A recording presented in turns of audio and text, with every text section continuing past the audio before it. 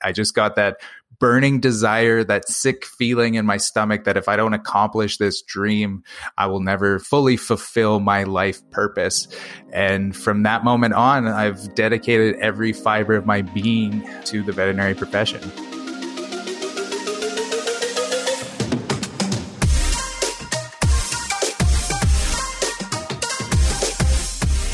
Hey everybody, welcome to Whisker Talks, the Whisker Cloud podcast. I'm Adam Greenbaum. Today I have Cody Creelman, most famous cow vet on earth, I would assume. Is that how you envision yourself? Oh, I don't know. Sometimes I like to think that the name Cody is synonymous with cow vet. I would agree.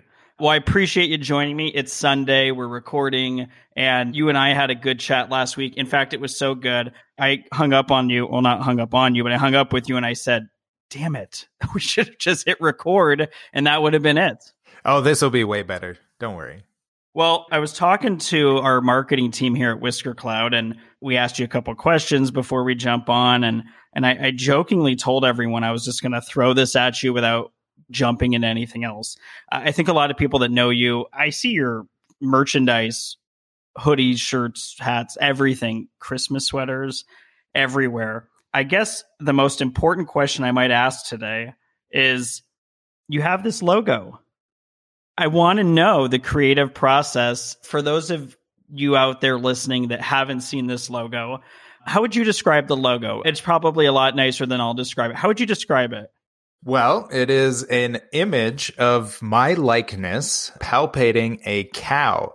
So I was driving down the road one day, and I had been into the social media game a little bit, and I was just thinking about logos in general and brand awareness, and I had been agonizing over a logo for my personal brand, and it just popped into my head that this vector image of a cattle veterinarian palpating a cow is about as iconic as it gets for a cattle veterinarian. So in terms of the creative process, I had a pretty clear vision. So I just Googled vector cow images and I saw, okay, we'll be able to get pretty close. I got dressed up in my boots and my coveralls and got one of my vet techs to take a picture of me doing a pretend palpation of a cow. And I just found a vector artist on Fiverr and I sent them the picture of me and a couple samples of vector cows and told them to put it all together, and the rest is history. Yeah, and for the people on the Whisker Cloud team that had never seen it, as we were sort of putting together show notes before this, everyone died laughing the moment they saw it. And they were like, wait, are you kidding? And I'm like, I didn't just make this to mess with you guys, which sounds like me a little bit. Right. But no, I mean, and it's sort of become this iconic thing. There's nothing better. I would say the best experience is to walk down like a large city. So like to go to San Francisco wearing my Palpation Nation merch, or going through a large airport because I get stopped all the time. And it's the best part about it is not the brand awareness, but it's a conversation starter around veterinary medicine. So it gives people a smile. You know, I'll get a smile and a wink from somebody walking past them in downtown San Francisco, and they'll say, I know what that is. And then we get to have a conversation about me being a veterinarian, and I get to hear their story. So it's just a great icebreaker.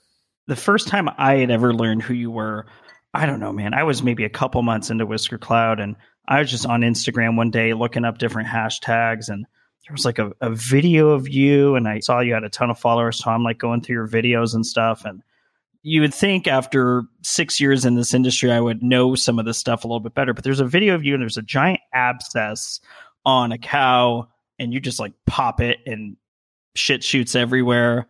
And I'm like, what the hell is this? And it was just like, all right. There's a funny line in the movie Knocked Up where he's like, these guys are at work right now while they're watching a Cirque du Soleil show. And I remember thinking like, he's at work right now, like popping this giant thing on this cow. Pretty impressive stuff. Oh, I do love myself a good juicy abscess. And with the social media stuff, I almost resent abscess videos to an extent because it's the easiest cheat code in the world is to just lance an abscess and to video it and put it on YouTube because it's like an instant, like 900,000 views without even trying. There's this culture of pimple popper watchers and this culture of people who love abscess videos on YouTube. So I attribute nearly all my YouTube fame to abscess popping. Yes, my wife is a huge fan of abscess popping, watching abscess popping. She's obsessed with it. So she has now watched every single one of your videos ever. And really gets a lot of enjoyment out of it. She'll watch it while we're eating. There's just something psychological about it. There's no question. People who describe the ones who watch like pimple popper videos, or there's a Dr. Booger, as you would say in America. He's an ENT, so a ear, nose, and throat specialist. And he has a great Instagram account where he's essentially just extracting balls of earwax out of people's ears and sucking sinuses dry when people have infected sinuses. And there's something psychological about the like cleansing nature of it. It makes people feel warm and fuzzy inside to watch somebody rid the evil out of a giant abscess. And this right here is why I could have never been a veterinarian. That plus my inability to pass any type of chemistry or biology class in my life. But other than that, yeah, I don't think I could have done any of these things. Well, it is for a few special people for sure. So you're from Beaver Lodge, Alberta, Canada. That's right. Yeah. Now, you called it a sleepy farming and oil field town when you told us that. That's right. How sleepy is it? Well, so in terms of geography, I always, when I'm giving vet school talks, I always ask, so how many of you know where Montana is? And this is US-based vet school. So that's always like the joke that only about half of the vet students know where Montana is. But once we get past that, I say, okay, think about the Montana-Canada border and then go from there 1,000 miles to the north of that. And that is where I'm from. That is the perspective of the geography that we're pretty far north. We're much farther north than the majority of the Canadian population. But at the end of the day, it's kind of just like a West Texas oil town, but it gets cold. So cattle and oil rule everything. These are third generation farmers and ranchers. And then the oil field boom hit in like the 80s and 90s.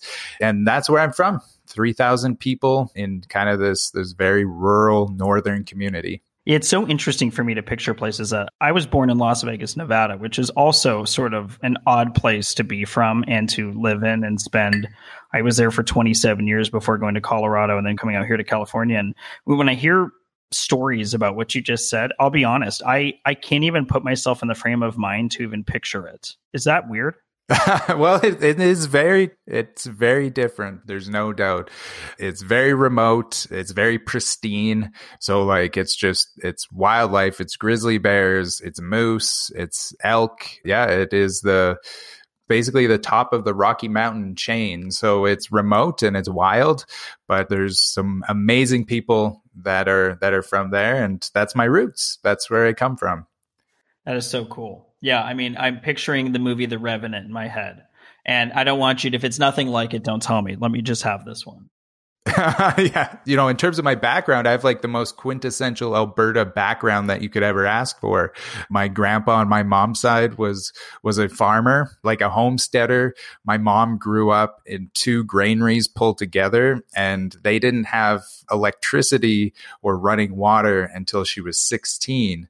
This was actually in the 70s before they even got running water or power. And then on my dad's side, my grandpa was an oil driller. You know the movie Armageddon? Oh, yeah.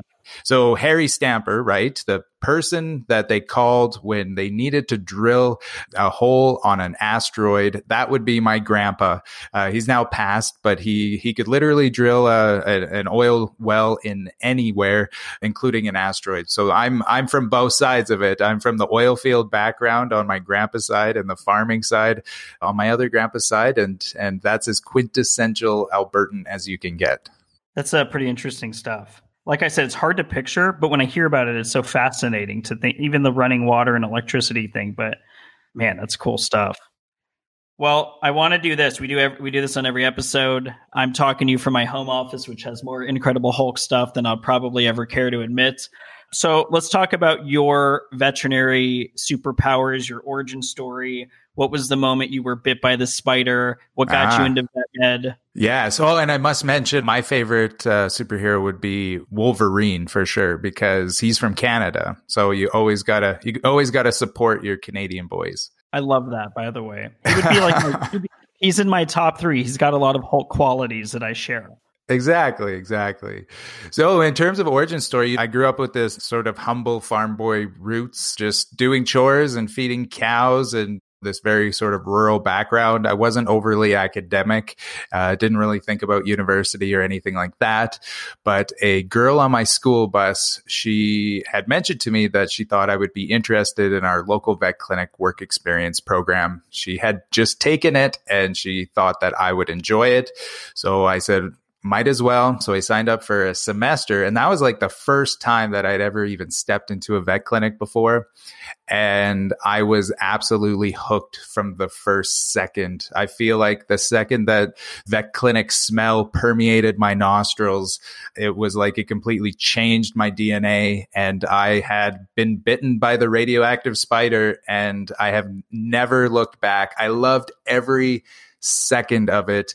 I had English class after every lunchtime. So I would work from like 8 a.m. until after lunch. And then I'd have to get to English class, and I would be late every single day. And my English professor would stop the class and say, okay, Cody, tell us your story. And because I would be walking into my high school English class covered in placenta and like dripping abscess, and my hands were stained with iodine. And she just saw this huge smile on my face. And I would get to recap my story of lancing an abscess or semen testing a bull or saving a dog. It was just something that I loved so much. And I just got that burning desire, that sick feeling in my stomach that if I don't accomplish this dream, I will never fully fulfill my life purpose. And from that moment on, I've dedicated every fiber of my being to the veterinary profession. I really love that. And I like what you just said. You know what's funny about what you just said, like that last sentence? I had 3 conversations on the phone today that kind of are in line. I had these with family members who are all trying to make big decisions. And it's one of those things where it's like, if you want something, you're just going to go do it. And it sounds like at that point, you just said, this is what I'm going to be. This is what I'm going to do. Yeah, there was no alternative for me. There was never a plan B. And I didn't have the toolkit. I wasn't a smart kid. I wasn't from an urban center that had sort of prep classes for university. I just threw myself into it and recognized very early that I was not the smartest trying to do this path, but the only thing that I could control, the only variable was I could work harder.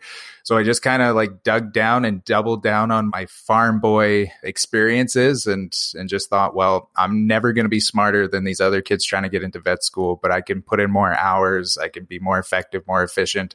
I can work on more weekends. I can do this. So that's what I did. And it was super hard and it was super scary. I would actually physically puke before every midterm and final exam in my undergraduate because I thought if I bombed this one test, then all my life dreams and goals would disappear. So I took it seriously. I could not fathom an alternative reality not being in veterinary medicine.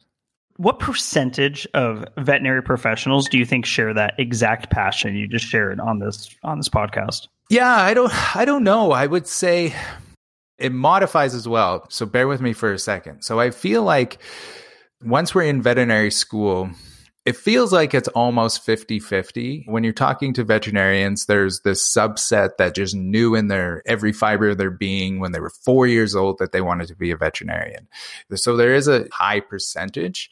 And then there's another percentage that it was just interesting to them. They didn't really know what they would do. There were some of them that are just obnoxiously smart and could get into any program, and they just applied to vet med just to see what would happen, and they got in. But what I think the more important question is not within vet school, it's when we look like 5 years out, once people have that clinical experience and have been in the profession, and then re-looking at that question of how many feel that way once they're in practice and once all the chips have fallen, because it shifts and it changes. And it's one of the things that also rips my heart out about the culture of the profession as well, is just the sheer number of veterinarians that end up regretting that decision too. If you look at some of the literature, it's close to 50% of veterinarians 5 years out in practice wish they had never pursued this career. And that just breaks my heart. Well, you and I had talked about that last week, but let's talk about that for a second, because I always want people to listen to this, whether it's like marketing tips or website tips or what you're talking about here. How does it get to that point? Because I mean, it's interesting. Here at Whisker Cloud, we might get 300 support emails in a day. And it's really interesting because I feel like we're a really good barometer because we work with clinics around the world and we see shifts in moods, like overall moods. So it's really interesting. Like Friday, the emails we get are typically very frantic, very worried, very upset. Typically right before and right after a holiday, it's pretty chaotic, a lot of stress. And then that gets sort of passed on to probably the vendors they work with. How do you get that point? So let's say I went to school, passionate. I love dogs. That's why I have Whisker Cloud. People say to me, well, why don't you do everything that Whisker Cloud does for dentists or lawyers or whatever? And I say, well, I don't care about that stuff. I care about my dogs. I mean, I worked at a company years ago and it was so far away from home that my drive home every day was so far away from my dogs that I ended up leaving the company. A good chunk of the reason was just because I'm like, nope, I miss my dogs during the day, which is an odd thing. But how do these people become this so excited about becoming a vet, go to college, go to vet school, get a job? Is it just the interactions with pet parents? What is the driving factor that really starts to make them regret it? Yeah. So I think there's two pieces to that. So the first one is expectation. And this is one thing that I talk to veterinary students a lot when I do talks at the vet schools. So it starts early with this expectation that once we do this really hard thing, that all of our wildest dreams will be fulfilled and we'll feel really emotionally fulfilled, that we can go out into practice, and keep in mind this word expectation, because I think that's key. So we have this expectation that we're going to go out into practice and we're going to save these animals' lives. And that's going to provide all the fulfillment, emotional fulfillment that we need.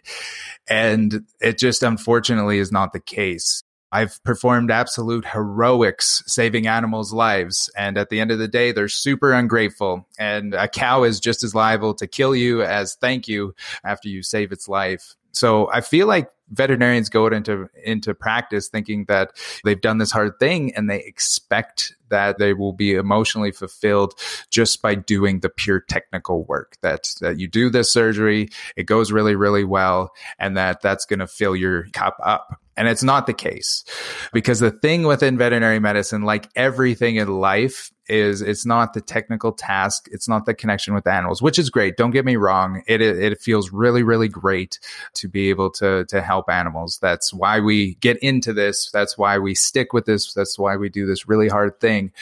But we have this expectation that that's going to be enough. And what it truly is the people around us. It is that culture. It is our clients, our relationships with our clients. If you ask me, what is the thing you love the most about veterinary medicine? It's the people. It's the people that we get to work with every day. It's my clients. It's my team. It's the colleagues that I have. It's vendors like yourself. It's those types of people that really fill and fulfill my life. So expectation is so incredibly important. We need to shift that expectation and mentor young veterinarians to look for practices that will develop that have great cultures. And then that leads into the second part to answer your question, and that is top-down leadership. You are a leader in your organization, and you know this to the nth degree. If you don't have great leadership, you don't have great culture. And if you don't have great culture, you are going to have all kinds of issues when it comes to professional fulfillment or fulfillment within these roles. And I think there's certainly some amazing leaders out there, but I think that there is certainly room for improvement. There's room for better leadership within the veterinary profession, and there's certainly room for better culture within veterinary medicine as well. Yeah, I mean, and it's so funny because we hear that all the time. And I assume most of the people in vet med hear that all the time, whether they're in Facebook groups, whether they're attending NAVC or VMX or WVC or any of these things. So everyone talks about it. Why is nothing happening? I mean, if we all talk about it all the time, what's going on? Yeah, it's multifactorial, as is everything. And I don't pretend that I know all the answers, but it certainly is multifactorial. We hear about a lot of the bad stuff. The negative portion of social media is very, very loud, and it's an echo chamber. It even goes so far as to almost some sort of like martyrism, where I believe that people within the profession almost think that they're martyrs, that they're sacrificing their mental health, they're sacrificing their personal relationships to make this job work, to make this career happen, to save these animals' lives. And that's just not a healthy approach to it, right? So I feel like these negative echo chambers, and I get this all the time. One of the reasons why my videos, why my content has resonated so well with the veterinary student body is because it's based off of positivity. They see 99% of the content created around veterinary medicine as being negative. You know, they're shitting on clients. They're making memes about the cultural problems within veterinary medicine. The Facebook groups are just littered with how hard it is to pay off student debt load, how difficult it is to be a veterinary technician, all of these things. Certainly all of it is true, but it's very, very loud. And what the veterinary student body sees in my content is this positivity that there's a veterinarian out there who's thriving and surviving and has a smile on his face and his family loves him. And it's unfortunately kind of the rarity within veterinary medicine content for people to see that. So those are two small portions of why that is the case, but it's multifactorial. We have corporate consolidation. We have high debt load. We have a very emotional based profession. There's just so many things, just so many tiny things. So that's why I think that the leadership part is so important is we just need more passionate and thoughtful sort of leadership approaches. I don't think there's been enough thoughtfulness within veterinary medicine. It's been too reactionary. We need to get ahead of it and not behind it. You know what's weird too? This is a really weird thing to say because I will admit this will be the 4th episode of this podcast. We've scheduled about 25 out, which is nice. And I've only had to delete one line from one podcast before it went live. And that was me and Brandon having an honest chat. And we decided that about 20 seconds of me talking should have been deleted. And hey, there's a 50-50 chance what I'm about to say you might be the only person that ever hears this. But those Facebook groups, it's interesting because I would say for me, those Facebook groups are a huge reason that Whisker Cloud works with thousands of veterinary professionals around the world, because I see it every single day. Someone goes into a group, hey, we need a new website, and it's typically not even about a website. It's, our hosting provider, our website's always down, our website got hacked, and then there's 30 comments in a row. Go to Whisker Cloud. They have these crazy Google Cloud servers. They have all this security, and I see that all the time. And it's very cool to say, okay, nice, like this is great. And I'm telling you, some weeks we get like 30 to 50 demo requests, and they all say, like, heard about you in the AHA group, heard about you in the Uncharted group, heard about you in Snout School group. And it's really cool. On the flip side, I am in a lot of these groups and I follow, and I'm constantly feeling horrible reading these threads on people talking about how they were treated, how they were fired, how clients are allowed to yell at them and no one ever has their back. There was a post recently, I want to say in like the Veterinary Practice Managers Association page, and someone had written, I did it. I finally quit. And I mean, there was 50 comments. I'm right behind you. I'm done. This isn't right anymore. We don't get paid enough for this. And the thing that stressed me out reading it, in addition to feeling horrible for everyone, is you're right. It was just this echo chamber of let's all really talk about how horrible everything is. And the thing that discouraged me, there really was barely anyone in this thread that said, well, hold on. I know this sucks, but what about this? What about that? And there was none of that. It was just sort of, and I think that's sort of what social media is now. I don't think people even realize that. Like people in the media, especially here in America, it's like they have this warped view. They just don't understand that like horrible headlines sell. They don't want to tell the nice story. They want to tell the bad story. But hearing what you said about these Facebook groups, you're right. They become such negativity things. Is it maybe on the people who run the groups to say like, hey, it's Positive Tuesday, let's talk about positive things? Or is that just not possible? Yeah, I don't know. I think it would be great if everybody also recognizes that there's a lot of veterinary students and veterinary technician students that are watching all of this too. And they're the level of expectation that this career path is going to all work out for them can be quite low, which is really sad too. So I don't have an answer besides the only answer that I have is imploring those that feel the same way that we feel, that are passionate about this industry and know, or at least hope that they could affect some sort of positive change, that they stand up and they take that leadership. It's scary, right? What you did was scary, starting Whisker Cloud. That's terrifying. You had a great career. You had everything figured out, and you took this leap of faith and you worked really, really hard in terms of leading this organization. But we need more of that, right? So I feel like that's the only way forward, is to not be downtrodden by the negativity, not be disheartened by some of the things that's going on within the industry. Read corporate consolidation, as I say that, right? I'm not against any of these companies. It's just a fact, right? It's just a true fact about how veterinary medicine is progressing. And we need strong, passionate leaders in order to make this profession sustainable and fruitful for multi-generations. It's funny. I like hearing what you're saying. I want to say about a month ago, I tell our support team, and we've got a lot of people, when someone emails to Whisker Cloud, there's 15 people that are typically jumping in to help. And we're constantly hiring for that, because as we continue to grow, I never want people to say, oh, well, I couldn't get a hold of them, or it took too long. I want everything done same day, honestly. And I always tell them, don't tell me the little stuff, but if something's going on with someone and it's bad, fill me in. And it was maybe a month and a half ago. And a client, I won't name, in Oregon, was just sent in a pretty rough message and was arguing with two people on the team. And, I called her. I said, hey. She goes, uh-oh, am I in trouble? Why are you calling me? I said, that's right. You're in the principal's office. But I said, I don't even care. I saw you were upset. You were going back with our support team. Don't care. Are you okay? And it was like an instant, like, I'm not.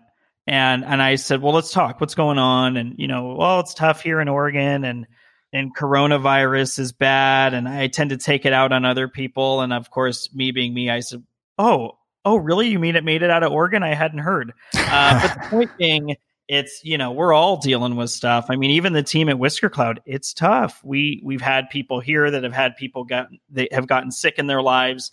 We're all working from home. It's tough. We had a great team culture. We'd go do karaoke. We go do crab boils together. So now for us, it's very tough to have these big team meetings over Zoom, and it's a lot of stuff to balance over Zoom. So we definitely feel it on our end when there's that negativity. And I don't think COVID has helped at all, which is tough.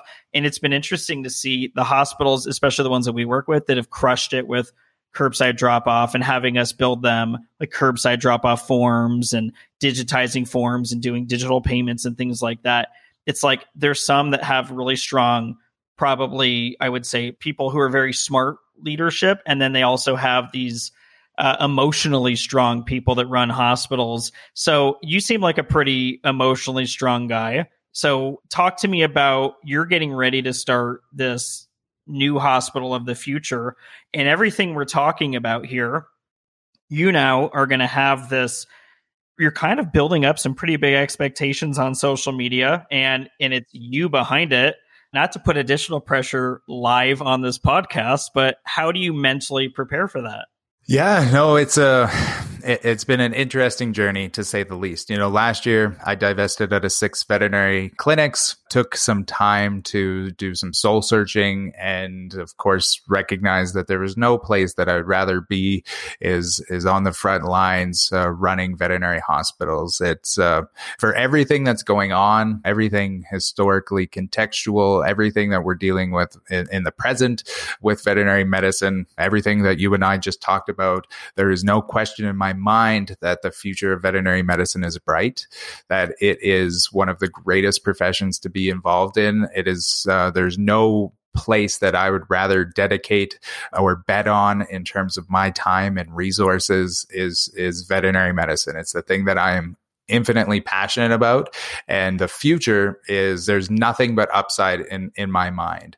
So it's been an interesting journey, and one of the things in creating this new brand is me just recognizing that we need to try to be more thoughtful within the profession. And that is my mission statement. My mission is to reimagine veterinary medicine. And I don't pretend that I have it all figured out, but what I'm hoping to do is to create a veterinary clinic brand that acts more as a platform than an actual hospital itself. It'll certainly look and feel like a hospital, but what I'm hoping is to empower, my team in order to be able to reimagine and question. I want every aspect of what we do within veterinary medicine to be questioned. Why do we do it this way? Is there a better way? Is there a way that we can make? We have 3 strategies in terms of this brand. One is innovation, one is supporting people, and the other is within experience. So how can we improve the customer experience? So those are the 3 pillars. And then for me to execute on that,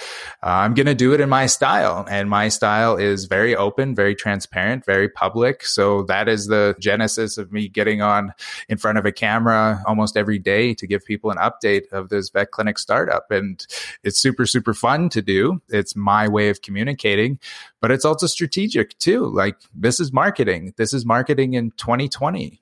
Showing people that you're a good person, showing people that you're passionate, showing people that you care, showing people that you're innovating, appealing to veterinarians to get them to want to come work for you, appealing to clientele to get them excited, to drum up that hype. This is the style I do it in front of a camera. So I'm going to capitalize on that to the fullest extent. And yeah, it's super scary. It puts a lot of pressure on. Instead of nobody watching, typical startup story, there's thousands of people watching now. So it's added pressure, but then it's also motivation too. So you had said earlier when we were talking about the smell from that first day you walked in and you could bottle up that smell. Let's say I was going to make a candle out of that smell. What would be the 3 things I would start in that candle? Iodine, dog pee, and white blood cells. Smells like fall. I love it. Oh, God. Well, you and I talked the other day, and this is sort of the part where I was like, shit, why aren't we recording right now? We talked about what it should be like when you go to the vet. And we had talked about everything from it could almost be like the restaurant Sonic, where you kind of like pull up, pick a spot. It's like drive-through type deal. When we talk about those things, how far away are we from that? Where even the random hospital down the road that's been part of the neighborhood for 20, 30 years, at what point are they going to have to rethink the way they do things, both internally with processes and physically? Are we going to have to change the look and feel of these hospitals? At what point do we not have to go in, get crammed into an exam room, stare at a bunch of file folders behind? It's dimly lit. It smells like iodine, white blood cells, and dog pee. And I'm handed a clipboard from a pen that 14,000 other people have touched to fill out all this information, and then sit there and wait while my 2 Boston Terriers go nuts because there's a French Bulldog across the way. Like, how does VetMed get there? Yeah, it's once again a very multifactorial answer to that. As everything within life, it's complicated. What we are going to see, one of the reasons why I'm starting FenVet is to execute on all of these theories that I've had, right? I've been beating on the drum for the last 7 years in terms of like social media marketing to veterinarians. And now that I'm involved with other organizations like 7S Society, where I'm helping veterinarians get into practice ownership, and I'm talking about all of these concepts that we should be implementing as a profession in 2020, part of me just got frustrated. And I just decided, like, I'm just going to show everybody instead of telling everybody. And that's probably the more effective way to do it. So instead of pontificating or being a pundit, I want to be a practitioner of these things that I speak about. So it is thinking about every small step of that customer experience is really, really important to me. And I put a lot of time into that. And I really hope that I'll be able to move the needle forward in terms of customer experience within a veterinary clinic. But how do the other ones get there? We have a large percentage of veterinary clinics owned by corporate consolidators. I feel like in terms of them really making paradigm shifts towards customer experience is going to be really hard. So I feel like where that's going to come from is the trenches of the private practitioner, these young veterinarians that are entrepreneurial, that we're going to see this massive retirement of these boomer practice owners. Something like 11,000 practices across the US are owned by veterinarians that are 65 plus. A lot of them don't have a succession plan in place, and a lot of them, their practices don't appeal to traditional corporate consolidators. So it's going to be, some of these veterinarians are going to be, these younger entrepreneurial ones are going to have great opportunity to go in and to become practice owners, or they're going to have great opportunity to do startups and de novos and really push that even further. One of the things that I love about doing a startup is you don't have to do change management. You can start from scratch. So the customer experience can be from scratch. The level of technology that we're going to utilize will be from scratch. I've done 5 acquisitions in my past, and they're great to some extent. And then to another, it's really, really hard to manage that change. So I think, though, that the real answer is this happens in all industries. It doesn't matter if we're talking about the horse industry or the ice industry, the automobile industry. There's always going to be corporate consolidation, and then there's always going to be a maximizing of that effect. And then there's going to be entrepreneurs that come into that space and to fill niches. And that's what we're going to see. Is I think that, over the next 20 years, we're going to see this huge surge of niche veterinary clinics where you could just now, in this day and age, I swear, you could just say, I'm only going to practice on white cats, or I'm only going to practice on Boston Terriers. And you start up you hang your shingle out front, and you have a really robust marketing strategy, and I think you'll be super successful. So we're going to see tons of that, and I hope that's going to bring lots of practitioners to ownership. And when they come to ownership, I think that's going to have this very positive paradigm shift within the profession, and we should see some changes. As a side note, if you're out there, whether it's in vet school or practicing, and you've decided that you only want to see Boston Terriers, call me. We're going to be best friends, and I will certainly be a wonderful consultant for your brand. Exactly.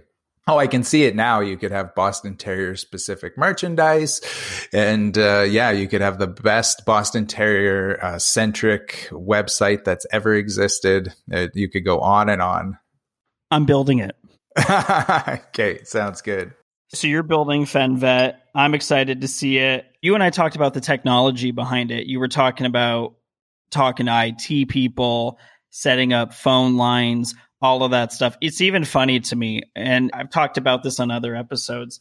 It's like Whisker Cloud. We have servers that are our main base servers are deep below the earth in Austin, Texas.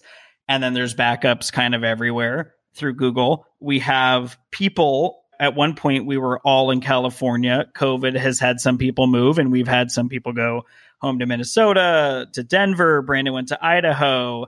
Danielle's moving back to the East Coast. So everyone's moving around. And yet through technology, we manage thousands of people and businesses around the world, all in the cloud. So why is it that I walk into a vet hospital and there's file folders everywhere, or there's the world's largest reception desk that has 17 phones and more wires than there are in my entire house on it? So how do you create an experience? Because I think, what, it's weird when I think about healthcare, and whether it's for me or my pets, I want sleek. I want modern. I don't think file folders and cords make me think, well, this is going to be the latest and greatest diagnostics and technology for my pet, even though they might be offering that. So what are you going to do that's different?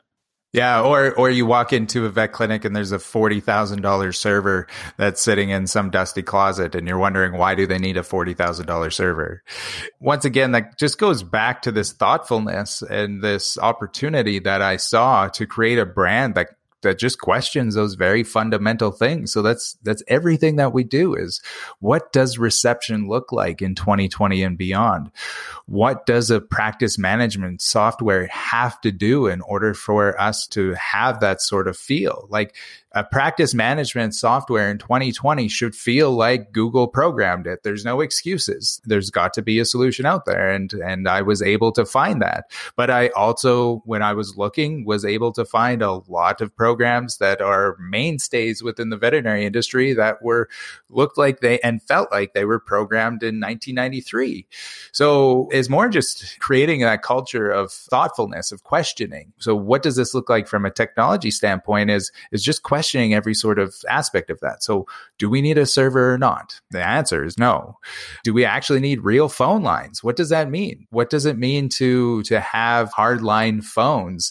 What does that mean around a pandemic perspective? Does somebody really want to like touch a regular phone at a veterinary clinic now? Like you don't know whose mouth is on that mouthpiece, and now it's a fomite for passing infection. Like it's the concept of a centralized phone or even a reception phone post pandemic is nearly disgusting, right? So you have to think through these things.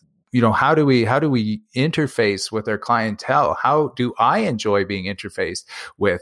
I don't listen to voicemail. I haven't listened to voicemail in the last 6 months. If somebody calls me and they do not text me right back after they hang up, I will never get their message. And that's how I expect my clientele to interact. So that's how we need to interact as a service provider. So it's not, you don't have to be a Steve Jobs. You don't have to be a Brandon Brashears. You don't have to be this technical wizard in order to be super disruptive with technology. You just have to act like a human in 2020 and look around and look at all the different options that exist and just think about fundamentally, why do we do things the way that we do? And is there a better way? And guess what? There is. Well, now I know why you didn't listen to those 6 voicemails I left you about. Right. Don't go listen to them now. The last one, it sounds like I was crying. It was just a joke. You can just delete them. I will never listen to them. So you're doing all this stuff, but you are starting from scratch. So let's say we do have, I work with clinics everywhere in rural parts of Canada, in rural parts of Australia. We have a new one in England, and of course, in I think 49 of 50 states. So for those people that don't get to build FenVet from scratch, let's say one of them said, hey, what is that show with the homes or like the bar rescue or, where they come in and they just totally transform a business? If you were going to pick a random clinic in the middle of Texas and walk in and have a little bit of a budget, what would you do to just the average hospital? You just rip out the reception desk. I already know the first thing you would do is call Whisker Cloud, but after that. Yeah, absolutely. We haven't even talked about that in terms of like physical design, not even technology based, but physical design and workflow post pandemic or mid pandemic or wherever we are within the world with this pandemic. But what does a waiting room even mean in 2020 anymore? What does a reception desk mean? But I think fundamentally one of the first things that I would look at is practice management software. I think that is one of the low-lying fruits. We need our practices to be operating as efficiently as possible. We need practice management software that's cloud-based.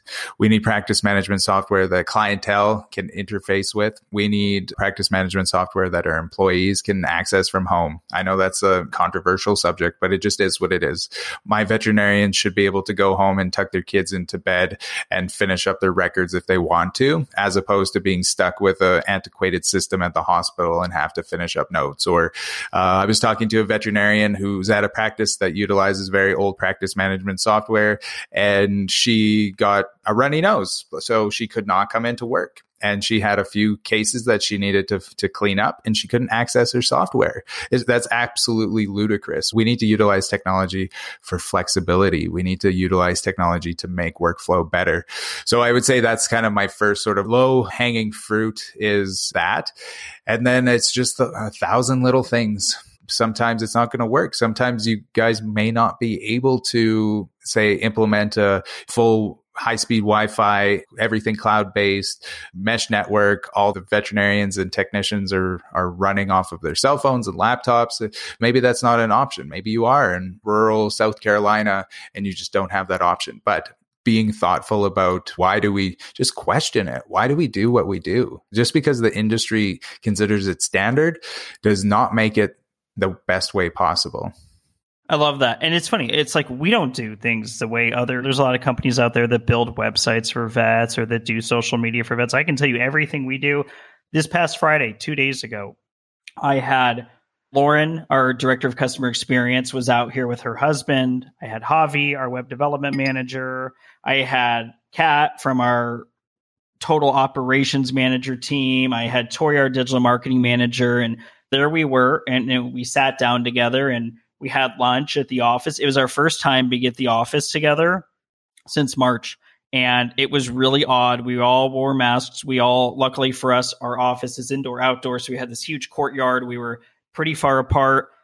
And we just talked through every single thing we do at Whisker Cloud. How do we do this? How could it be better? What do we do with this? What could it be better? And we just spent the entire day doing that. And the ideas that came out of it are things that we don't do, that no one does, that we're going to find a way to do in terms of taking care of our clients quicker, doing web development faster. And one of the big things we've talked about, and this is why I'm excited to work with FenVet, is I love all of our sites. So if you're out there listening and you love your website, I love it too.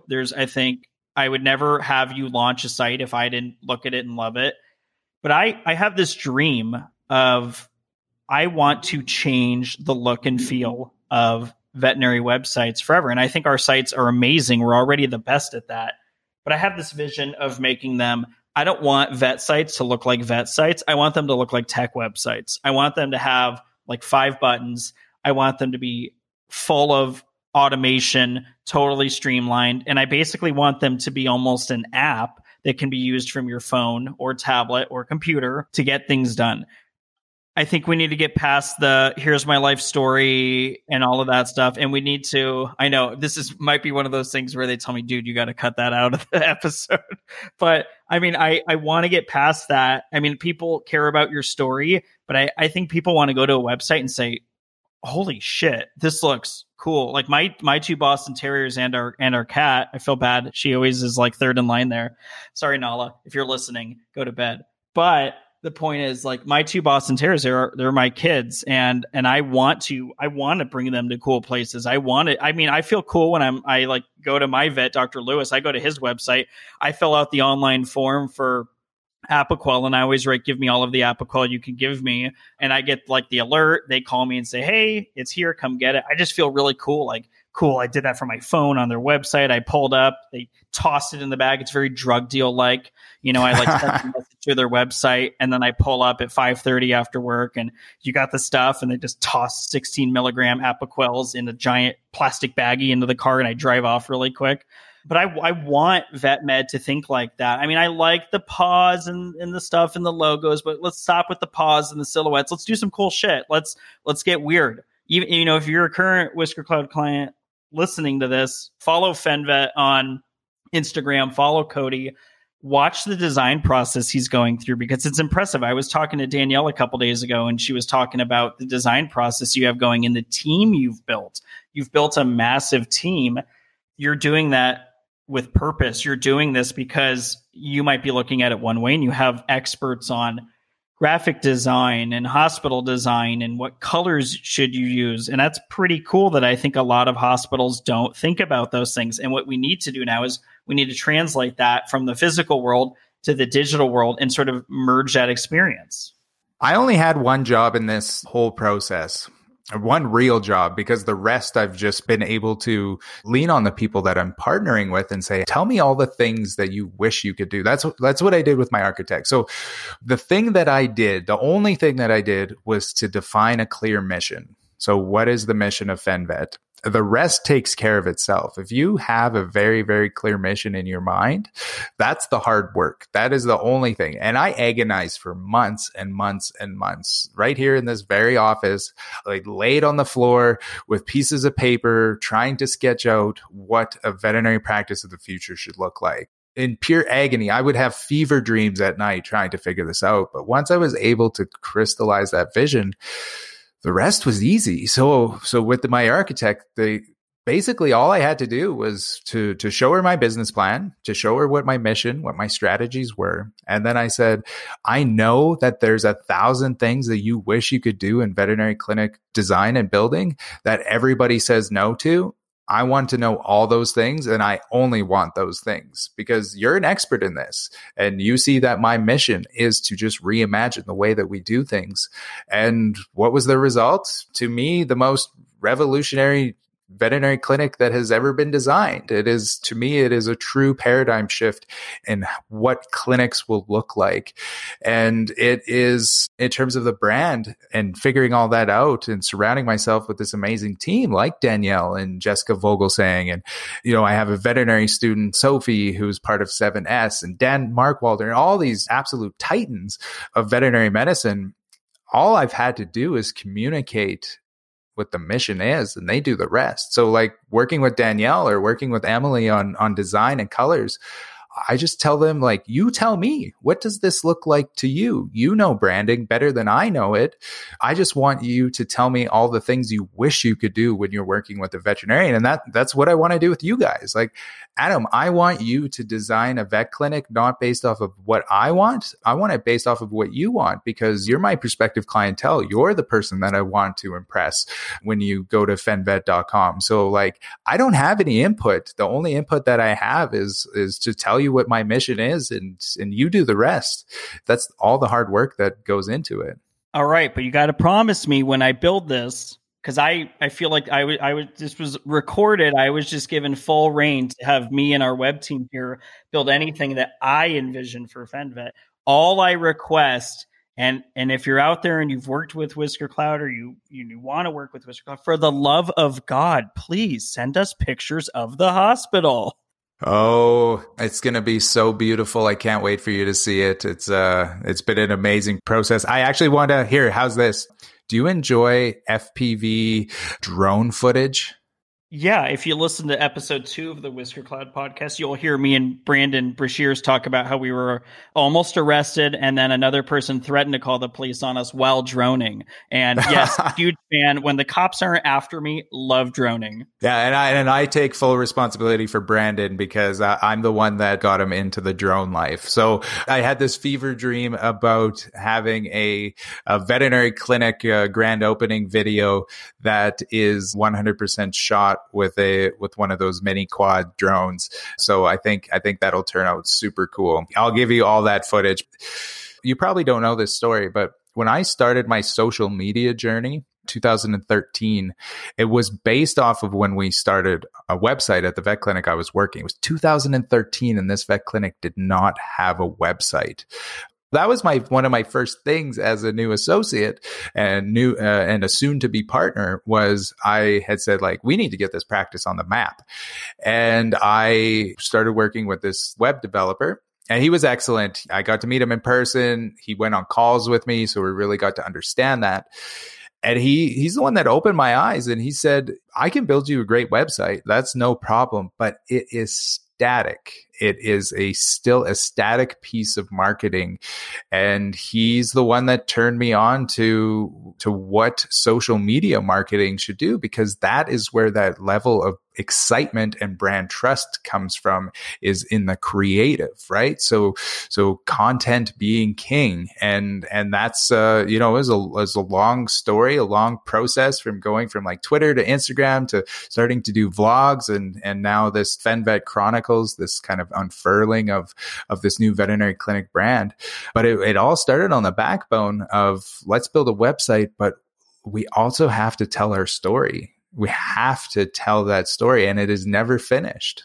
And you know what the funny thing is? I think a lot of people think telling a story is with the content. It's like people come to us, a lot of people come to us from other web companies, and they'll say, yeah, well, this company's the storytelling company. And you look at their website and it's like, from the moment you walk in the door, you'll feel just how much we care. The way your dog looks into your eyes is the same way that we'll look into theirs. And it's just like, shut up. No one, like, you couldn't sell me anything like that. Stop that. Like, I don't want to read that shit. I want to know, like, why are you a badass doctor? What do you guys do? What's the technology you offer? And do you really give a shit about me? And everyone's going to have their own way to put that. But Yeah, I don't believe that that's storytelling. I think storytelling is like, hey, we have this technology here, and we say and do these things because this is who we are and this is what we do. I think the sappy stuff is very fake, and I think a lot of people see that it's fake. We don't want to do that. We want to have, if I'm going to a new a new restaurant, new anything, it's like I want to go to that site and be like, shit, this is cool. Restaurant, we buy our tomatoes from here. This is how we wash them. This is how we prepare them. Wow, that sounds good. So yeah, I mean, I've seen some of your early stuff. I love what you're doing there because it's about telling that brand story, and brand story is not sappy paragraphs all over the website. Brand story is like, no, I was laying on the floor of my office dreaming about this. I was doing the same. I was on a boat in Miami and I was with my best friend and his wife and my wife. And I'm just like, you guys know that thing I was talking about doing for vet medicine for like 2 years? I'm doing it. And no one's going to be even close to what we build. And here we are, and we still sit there in the middle of a pandemic, 8 feet away from each other in the courtyard, wearing masks, yelling to each other, we should do this, we should do that. Let's talk through that, because we're not gonna sit back and just let shit get stale. Yeah, and you have to think about marketing like falling in love. So like that's what I try to do, right? That's what I encourage people to do, is you're trying to get people to fall in love with the team. You're trying to get people to fall in love with the practice. If you think about that, that sort of sappy storytelling that you were telling, that's never going to do it. Like if that was a dating profile, you would see right through that and roll your eyes and click on to the next one, right? A great marketing is falling in love. That's what happened with me and Whisker Cloud. You being on Brandon's podcast and me listening to the level of passion that you had for what you do made me fall in love. It made me think that my next website will be powered by Whisker Cloud. And that's what you should be trying to do as a brand. You're trying to make people fall in love with you. And to do that, you have to be real. You have to show that level of passion. This happens to me all the time. If I'm just listening to a podcast and there's somebody that comes on that I've never heard of, you listen to them for an hour speak about something that they're super passionate about, and you physically fall in love. You become a fan. That's what we're trying to do here. And then the other side of that is then just also that sort of, we talked about it right at the very start, this kind of, this brand recognition around the word cow vet. So when you hear the word cow vet, you think of Cody. That's what local practices should be doing too. You should be carving out that niche of being the veterinarian for your town, the small animal vet. So when somebody thinks of small animal vet, they think of you, they think of your practice. That level of brand recognition is so important. What's funny too? It's like I grew up in Vegas. And there was this lawyer there, famous lawyer named Glenn Lerner. And I could like sing his jingle. And my entire life, like I have no idea how old Glenn Lerner is now, but I remember growing up and like I got my first speeding ticket. I was in college. It was like 20 and I was on my way to school. And I remember thinking like, oh, I'll just call Glenn Lerner. Like, I don't know what type of, he might've done like murder defense. It's like the moment I got pulled over right down the street from my college, UNLV, I'm like, all right, I'm calling Glenn Lerner. So it's just funny if these lawyers can become sort of these like fake local celebrities, you should be able to do the same as a veterinarian. And we write about that on our blog a lot. It's like, don't just sit there and run some Facebook or Google ads. I mean, we're happy to help you with that, but actually get out there, go to events and sponsor different things, work with animal shelters. Like that's honestly the best marketing advice I could give any veterinary hospital on the planet is go to the nearest animal shelter, animal wherever near you, and offer a great special to anyone. I mean, a really good special. Anyone that adopts a pet.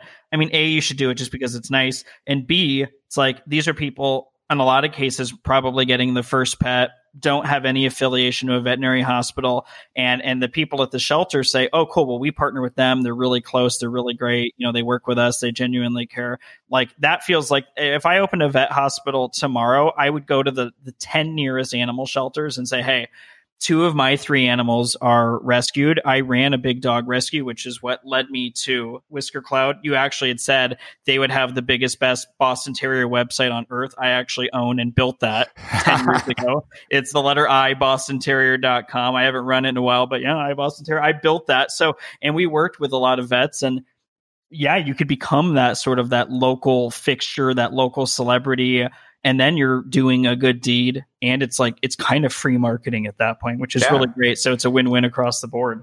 Absolutely. My only intent with getting onto social media was just hyper local marketing, was just showing people that I was a good person and that I was a competent cattle veterinarian. So when they were ready to look for a new cow vet, they were sick of their old crusty cow vet, or whatever reason that they were moving on and they were looking for, a new veterinarian, I wanted to be the first person that popped into their mind. And now obviously the social media marketing stuff for me grew beyond that. And I'm really, really grateful for that. But that was the roots. The roots was create this dynamic storytelling in order for me to do hyper local marketing of my vet services. Man, this was killer. I mean, this sounded identical to our phone conversation the other day, just sort of shooting the shit about the future of vet med, what it should look like, what it should feel like. And I'm excited that for you and I, this isn't even close to the end. This is sort of the beginning of working on some cool stuff, because a lot of the things you said today, I take a lot of these podcast episodes and it gives me a lot to think about in terms of what you say when you're talking with students. And you had made the comment that 50% of people feel like excited and really invested even in vet school, which I've been sitting here has been on like the back of my mind the whole time, thinking like, man, if it's already 50-50 by the time they get to vet school and then they get out of school, no wonder there's some toxicity in this industry. And it's so funny because I really try hard not to steer too far away from what Whisker Cloud does. But on the other side, it's like, I constantly am thinking like, what else could we be doing in vet med?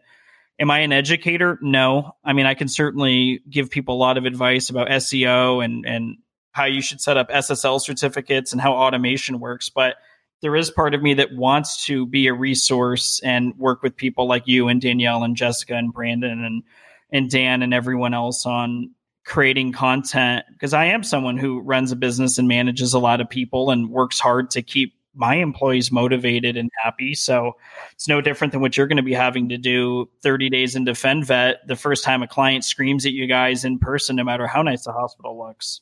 I got a great new business idea for us, a great collaboration. Well, don't say it on the air. They're going to steal it. No, nobody will steal it. I tell all my secrets on the air because still nobody will end up following it. Let's collaborate and create an online global veterinary school. Let's disrupt veterinary education. We'll have Whisker Cloud U, the world's first online veterinary school that is scaled. I think that would be really fun. You guys handle the technical side. I'll throw together the 10 best veterinary educators that we can find. And yeah, let's try to disrupt institutional veterinary education. Okay, Ross, we're coming for you, I guess. And as Dean Greenbaum of Whisker Cloud U, I promise to all students a fair and happy and productive education. All right, fine, we're doing it. I'm probably not going to publish this podcast for 12 months so we can get a running start. By the time people hear it, they're going to be like, oh shit, that's a good idea. And they'll be like, oh, damn it, Whisker Cloud U is up. Well, see, now you're going to be conflicted because you're going to have to post. We've already made huge promises for the FenVet website. So people are going to be going to fenvet.com when they hear this, and they're going to be expecting magic. If you don't publish this episode, then you're not going to get to showcase the magic that you create with fenvet.com. All right, fine. We're publishing this in like 2 weeks. Really quick, this will be my last question of the podcast, and I'll let you go. It's Sunday, plus the Lakers are playing, hopefully for a championship in 2 hours. If this goes live and we're all listening like 2 weeks later and everyone's like, oh man, the Lakers lost game 6. Like he must have been really sad. What would the mascot be other than a cow? What would the mascot be for Whisker Cloud U? Oh, I think I should just be the mascot. I fancy myself a bit of as a Dumbledore. So you can be the dean, but I need to be the headmaster, and I'll just walk around in a robe, and I'll grow my beard back, and I'll have this big long staff. And I think I could just be the mascot. There it is. Perfect. Well, man, I appreciate you hanging out on a Sunday. This was awesome. I hope people get to listen to a lot here. If you haven't yet, subscribe. We're on Apple, iTunes, Stitcher, Google Podcasts, Spotify, all of those. And keep an eye on the FenVet website, because I guess I better start working on it today. Yeah, if anybody has any questions about what we talked about, certainly reach out to me. Send me a DM on Facebook or Instagram, or send me an email at Cody@CodyKrillman.com until Adam gets my Cody@FenVet.com running. All right, man. Have a good night. We'll talk soon. Okay, see you. Thank you for having me on.